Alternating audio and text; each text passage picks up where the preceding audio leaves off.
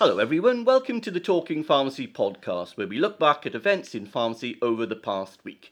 My name is Richard Thomas. I'm the editor of Pharmacy Magazine. Joining me on the pod this week are Rob Darracott, editor of P3 Pharmacy, and Neil Trainus, editor of Independent Community Pharmacist. Arthur Walsh is away.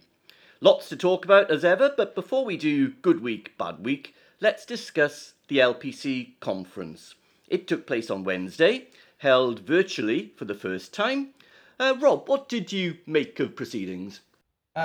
Morning, Richard. I thought there were some good bits and some not so good bits in a way. Did we learn anything new about the current state of discussions? Not really. I think we might talk about a little bit about that a bit later on in Good Week, Bad Week. I thought the most interesting bit actually was the breakout presentations that were running over lunchtime.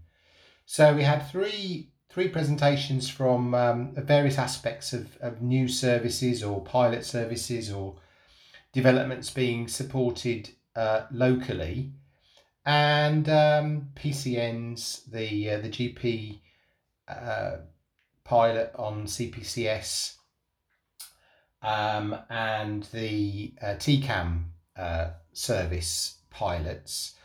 And I thought they were really well put together. A great 15 minutes on each.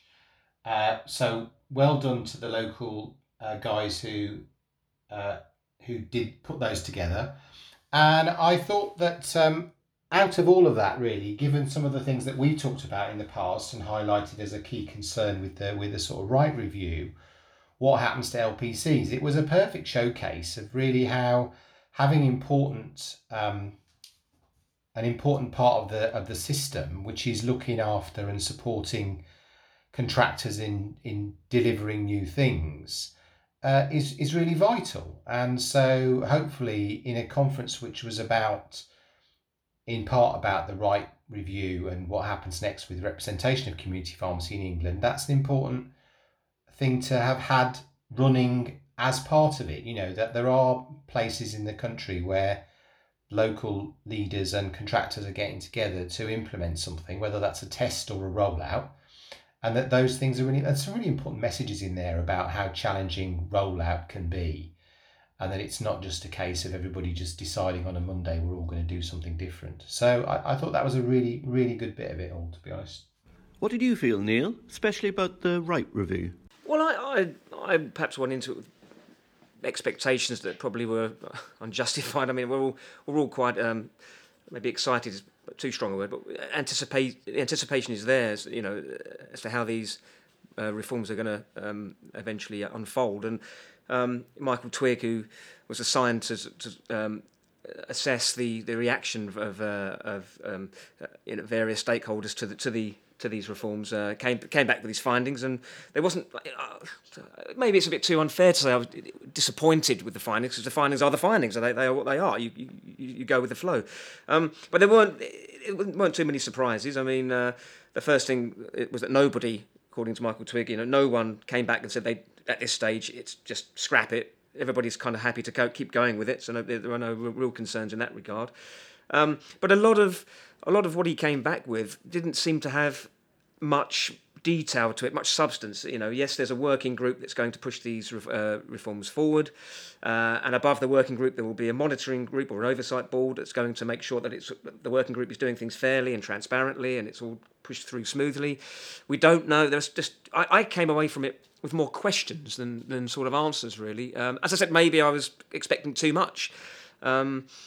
Questions like, who's going to be sitting on the working group specifically, how many people are going to be on the working group, perhaps arguably more importantly, who's going to be on the oversight board. Are there going to be multiple representatives and independent representatives? If so, what proportion of who on there? These are quite important questions, and I suppose they're still ironing these things out, to be fair.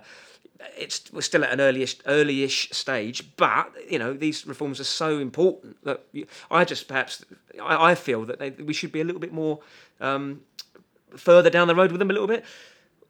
What came out after Michael Twigg presented his findings was that the PSNC said, well, okay, these are the findings. What we're going to do now is we're going to come up with a plan, and we're going to come up with a draft proposal, and we're going to put that out for views.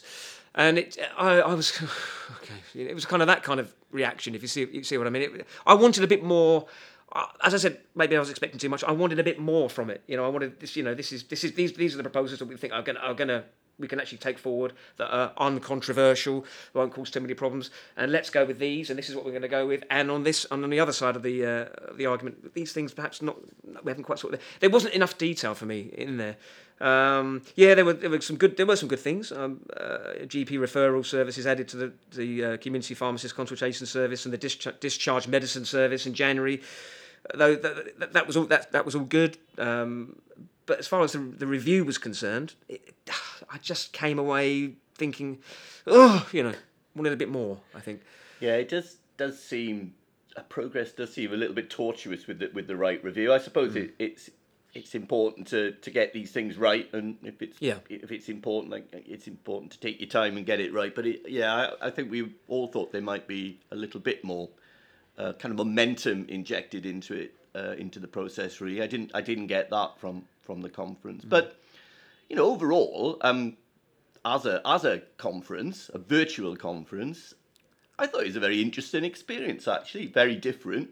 Yeah. We've reported on a few of these virtual conferences now, and I was pretty impressed with the platform that PSNC used, to be honest. I thought it worked well. I mean, it's not like the real thing, is it? The value in conferences like this, I always think, comes from what happens away from the main sessions. The networking, the chats over awful coffee and stale Garibaldis. That's where you get the value. That said, I thought it was a really good mix of planned and interactive content. I agree with Rob. The virtual breakout sessions that we could attend were very good. My spies that were in the other breakout sessions said they were pretty good as well. So all in all, I think it's pretty slick, and well done to PSNC for that. In terms of what was actually discussed, well, you don't expect big announcements at LPC conferences, do you? Certainly on funding. That said, there was news about the next round of service developments, Neil, like you mentioned, and the new educational framework for the existing workforce. So there's some little nuggets in there. And I must say, I haven't heard such a positive contribution from the Chief Pharmacist, Keith Ridge, for some time. And in thanking the sector for its contribution during COVID, he mentioned clinical in the context of community pharmacy twice, maybe 3 times. And I thought there was a real change of tone there. So that's positive. No news on funding, unfortunately, which of course is what contractors are desperate to know about. But overall, plenty of important stuff was discussed nonetheless. Yeah, and I think as far as Mr. Ridge is concerned, yes, it's always nice to hear congratulations and a well done. But some pharmacists might view that as shallow platitudes. We want action rather than the platitudes. Fair play to PSNC. Yeah, I think it's an improvement on previous LPC conferences for certain, because I think people come away from over the years. We know this, don't we? We've been to previous LPC conferences and we've come away thinking that just wasn't very good, really, was it? I think I know the pandemic has forced them into a change of how they've had to do it, but still, I think it's at least give them credit. Simon Jukes and the team, I think they've the effort, 10 out of 10 for the effort, absolutely. I mean, these things are slightly strange. I don't know about you. Psychologically, I find them slightly odd because you're sitting at your desk. You kind of tend to think everybody else is at the party without you, don't you? But of course, everybody else is sitting at their desks as well. It's a very odd experience. But yeah, I much preferred sitting at my desk than going to the TUC where it was held last year. What did you think of the overall experience, Rob? I thought it was good. I had spoken to one person who was attending from another part of the world this morning, who told me that they were able to do a couple of other Zoom meetings and do some emails while they were at in one of the breakout sessions. So I'm not sure they were in the same one that Neil's mate was in, who gave him some feedback. But a couple of other things. First of all, I thought it was really great that Neil picked out in his report of the right session this desire not to have the usual suspects involved in the next stages. I think that's an important message, and that this desire to at least make sure that there are some new voices around the table to move this into the next stage. particularly I think because the next stage is going to be facing forwards, and so people who have got a time and energy invested in the next 10 or 20 years are very important in that process. Just to go back on the chief pharmaceutical officer's contribution. Yeah, I mean there's a massive program in there of change that he's offering. It is being set out, I think, for the first time very, very clearly and very positively. But I think it also reflected in the Q&A session towards the end, which showed how far PSNC had come in some of its thinking. I just picked out 3 things where 3 years ago they would have been completely in the opposite, facing the opposite way, where they'd come around. So there's been a complete turnaround on hub and spoke from 2016. So they were against it then. They're now working with it now. There's a recognition, I think, both in the content and in the statements of the importance of local support for development and local support for contractors and local engagement with the NHS. So the local isn't important line seems to have disappeared. And also, again, a complete polar opposite to where they were 3 or 4 years ago, a recognition, acceptance, dare I say, welcome to the chief pharmaceutical officer's suggestion that we're going to get, over time, we're going to get all community pharmacists trained up, all those who want to be trained up and functioning as independent prescribers. And 3 or 4 years ago, the position was, well, we tried that in the 90s and it didn't work. So I think, I recognise that the PSNC, in its thinking about what's important for the future, has also moved on, and that, hopefully we might see a coming together like they've got in Scotland, where, broadly speaking, the government stroke NHS on one side and the contractor representative negotiator on the other are heading in the same direction, broadly speaking, which would be a great thing.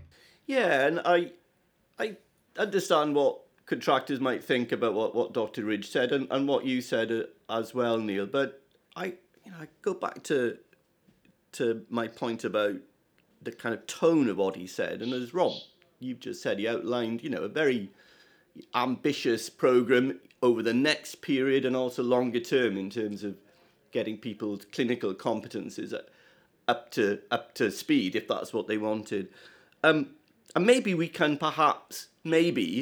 bury this NHSE thinks that community pharmacists aren't clinical line now, because he couldn't have been clearer to me that community pharmacists, in the work that they're doing, that's clinical. And maybe we can get over that little hurdle now and look forward perhaps more constructively. And, there's a lot of stuff that PSNC and Dr. Ridge were talking about which were in complete alignment. The missing piece of the jigsaw, of course, is the funding, and PSNC has clearly got a hard job with the Treasury there to make progress. But overall, lots to be positive about.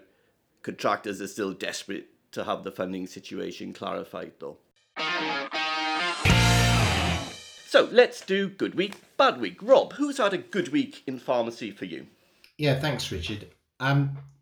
Right, good week for me. Now, I was going to say Ed Miliband for his speech in the Commons on Monday or Tuesday, because if you haven't seen it, it's definitely worth it. Long time since we heard a decent speech in the Commons on either side. This was about Brexit, facing up to the Prime Minister. So that was a good week. It was also a good week for Chris Grayling, failing Grayling, demonstrating that gross incompetence in a number of roles is no bar to bagging £100,000 a year job for 7 hours work a week. But if I'm restricted to pharmacy, then I have to say I think it's been a good week for LPCs. We've already talked about it in the conference, but I think an LPC conference that provided an opportunity to really look at what LPCs were doing to support contractors, that put them front and centre in the main body of the agenda, was something that is, to me, a great thing to see. And I think we've seen some great demonstrations of what LPCs are about and can do, more power to their elbow. So for me, it's been a good week for them. Yeah, good call, Rob. Ed Miliband looked as if he had 7 shredded wheat for breakfast. I mean, he was a man transformed, wasn't he? In the way he savaged at the PM there. That was quite a performance. Well worth looking out for. Neil, who had a good week for you, though? Well, my good week goes to Jeremy Meader at Newmark. We all know Jeremy. He's he accused. Well, he went on the front foot against Lloyd's Pharmacy, and fair play to him. Lloyd's Pharmacy's parent company, McKesson, launched. Obviously, they've launched. They run the Echo app, the prescription app, and they published an ad on Facebook, advertising this app. Rather unsavoury advert this was. As far as community pharmacy is concerned, it was basically saying that why go to your community pharmacy when you can get your prescription through this app. Jeremy went straight on the attack and accused McKesson of completely forgetting about their independent community pharmacy customers and attempting to take business away from them. And who would argue with that? I think good for Mr. Meader. We contacted McKesson for a response, and they got back pretty sharpish with their response and telling us that they'd actually taken the ad down. So a positive result from what was it? To be fair, yes, they are a business. I think they are restructuring. There's a big restructuring going on there at the moment. We know possible redundancies on the horizon, and the bricks and mortar business is undergoing something of a restructuring, and that's fair enough. But Jeremy, sticking up for community pharmacy, how dare you take the business away from what is the lifeblood of the pharmacy sector? So good for Jeremy Meader. Yeah, Jeremy on the front foot and giving McKesson a good kicking. And I think, what was the quote from McKesson? They took the ad down because it was misconstrued, or they were afraid it was being misconstrued, which is an interesting line. Yeah, I mean, a spokesman for us said that they'd removed it from their channels. They were sorry that there was any potential for the message to be misunderstood, and that wasn't their intention. But they did say they're equally committed to providing all customers with whatever choice they want to take for their prescriptions, whether that's a Lloyd's Pharmacy or through the Echo or through the app. But they do value their customers, and they do value independent pharmacies. So fair play to Jeremy, and we got the response we wanted from McKesson. So I think everyone's a winner at the end of the day. So all's well that ends well. All's well that ends well. Absolutely, okay. Richard. Yeah. Got that out eventually. So good week. What's my good week? Good week for the flu vaccination service. Over 2 weeks in, finally, contractors know how much they will be paid for providing this service. £10.8, up from £9.58. There's up to £1 million of retained margin allowed. There's money for out-of-pharmacy provision, cold storage equipment. It's all in there. So at last, this ends the uncertainty over the money, which is very welcome indeed. So it's full speed ahead. My bad week is for the flu vaccination service. So given everything that pharmacy has to contend with here, £10.8 seems pretty derisory to me. And as for the fee being topped up with transition fund money, I think that's an ominous development. I mean, this is a service that's been running for, 5-6 years? Very successfully. There's nothing transitionary about it. And Alistair Buxton on Wednesday made it perfectly clear that this was not what PSNC pitched for. The off-site stuff, well, that fee isn't viable, isn't it? It doesn't cover backfill costs with staff, locums, etc. It doesn't go anywhere near. So it's miserly, and contractors are feeling pretty devalued and brassed off about it. And here's the thing. 1.7 million jabs provided last year, flu jabs, by community pharmacists. It could well be nearly 2 million this year. So at £10.8, 10.8p, that's a total cost of about £20 million.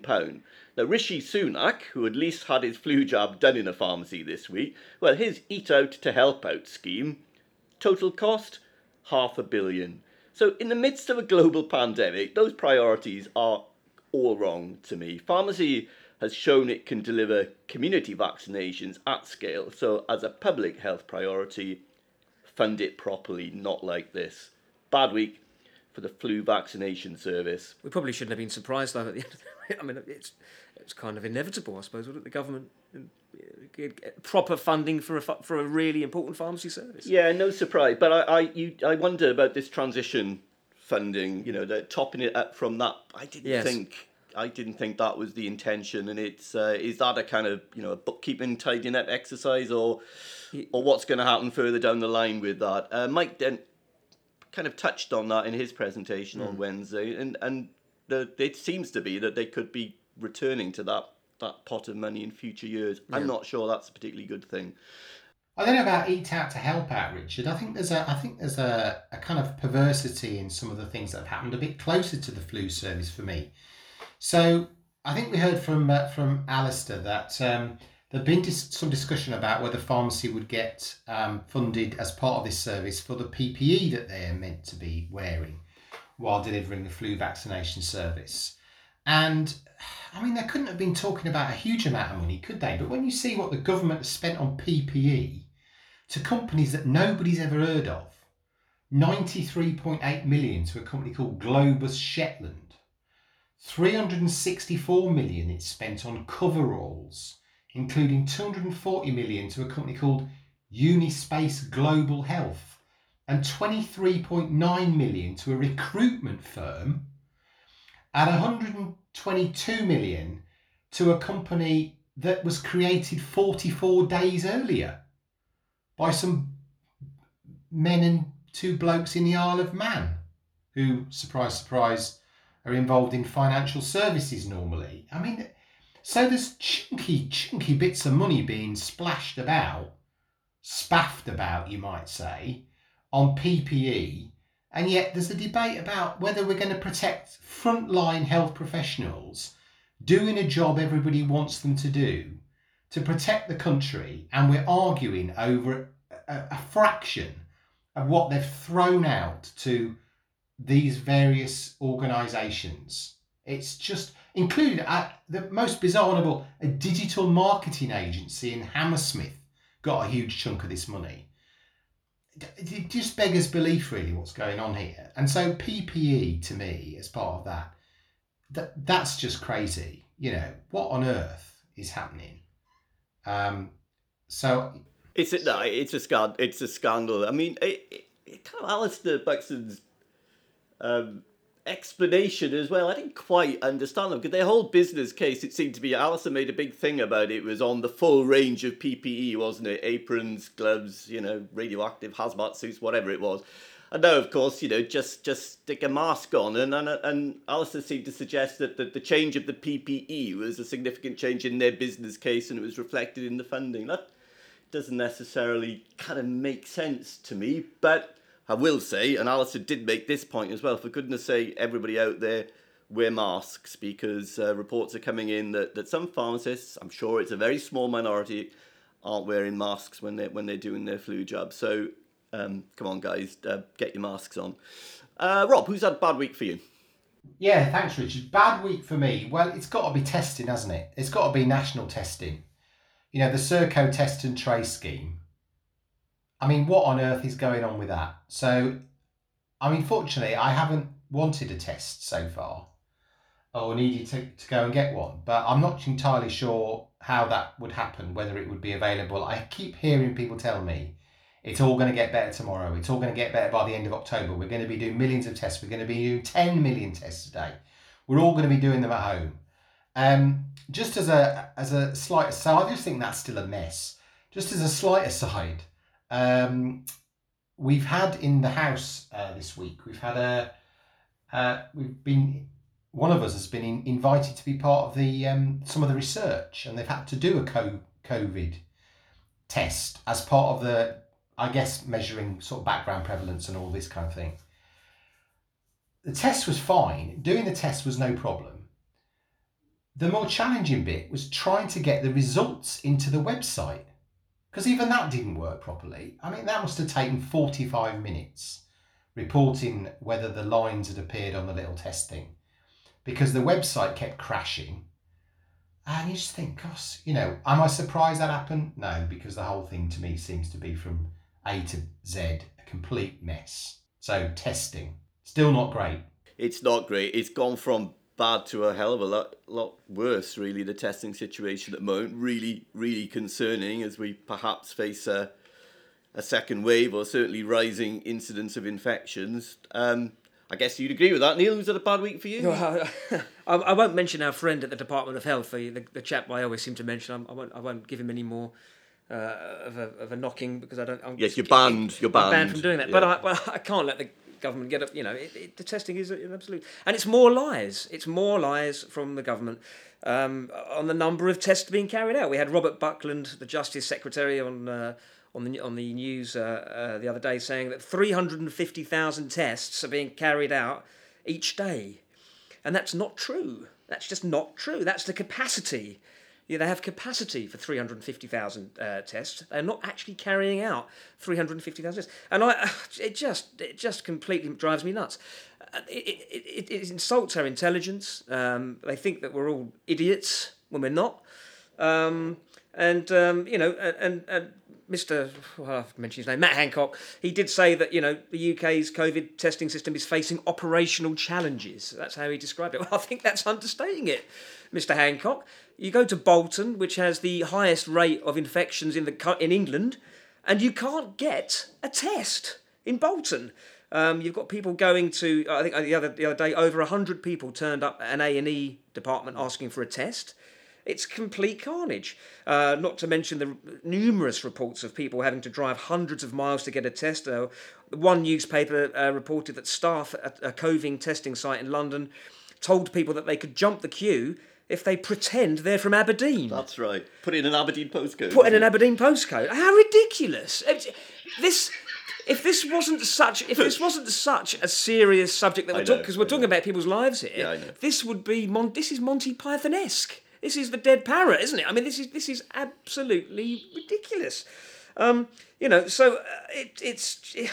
has to be. I was actually rummaging through the research for a bad week, and I was going through all these different bad weeks, and that could be quite good. But I just couldn't avoid the government on this. The testing has been an absolute, and it's getting worse. It's getting worse, and they're lying. They're continuing to lie to us. Look, the testing situation is, like I say, really, really concerning as infection rates go up. No sign of a vaccine, might not be a vaccine. The testing needs to work. There was a picture in the paper today of the testing centre in Guildford. I think it's by the hospital. It's quite near where I live. And an aerial shot of the car park, no one in it. Not a single person in it. So, oh my goodness, they need to sort this out. And it just reminded me, just briefly, as this farce unfolds and continues to unfold. And I know we're talking about pharmacy needs to be resourced and needs to be funded to do the extra work. We talked about that last week, which is absolutely, we'd all agree with that. But I just thought, with a bit more planning right at the start of this pandemic, planning is the word. I just thought, well, maybe, possibly, with remuneration and resources, maybe pharmacies could have done some of these swab tests. Maybe they wouldn't have to. People wouldn't have to drive hundreds of miles to get a test. This is beyond the realms of fantasy, I know. But perhaps hard to reach people in some of these communities could have just taken a stroll to their local pharmacy and got a swab test. But no, of course, we're not in that situation, are we? No, possibly. Well, wasted opportunity, though. Of course, I guess it's the labs as well. There's a backlog at the labs is the problem as well. So, but it's a complete mess. And it's actually becoming a scandal, and it needs to be sorted out. Right, Neil, I think you better have a lie down now before any other business. So, any other business? Actually, I did enjoy that. I did enjoy Bad Week because... Rob put you under pressure there, didn't you? I know. Because you both had testing. We enjoy putting each other under pressure, don't we? Both had testing for a bad week, so that's quite funny, right? And Neil's had a lie down for 5 minutes, so let's do any other business, right? Still, we could promise to increase the amount of testing in this podcast next week, and everybody will believe us, won't they? Absolutely. Yes, I'm not saying that, Rob, but don't hold me accountable. But listen, any other business.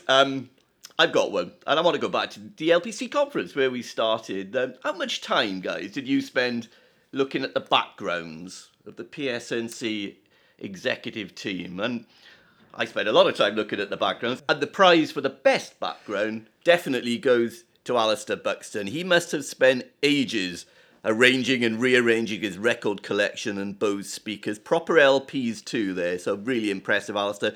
Closely followed by Gordon Hockey, who had a background exactly like you'd expect. He looked like he was in his study. He was homely, files everywhere, possibly a bit cluttered.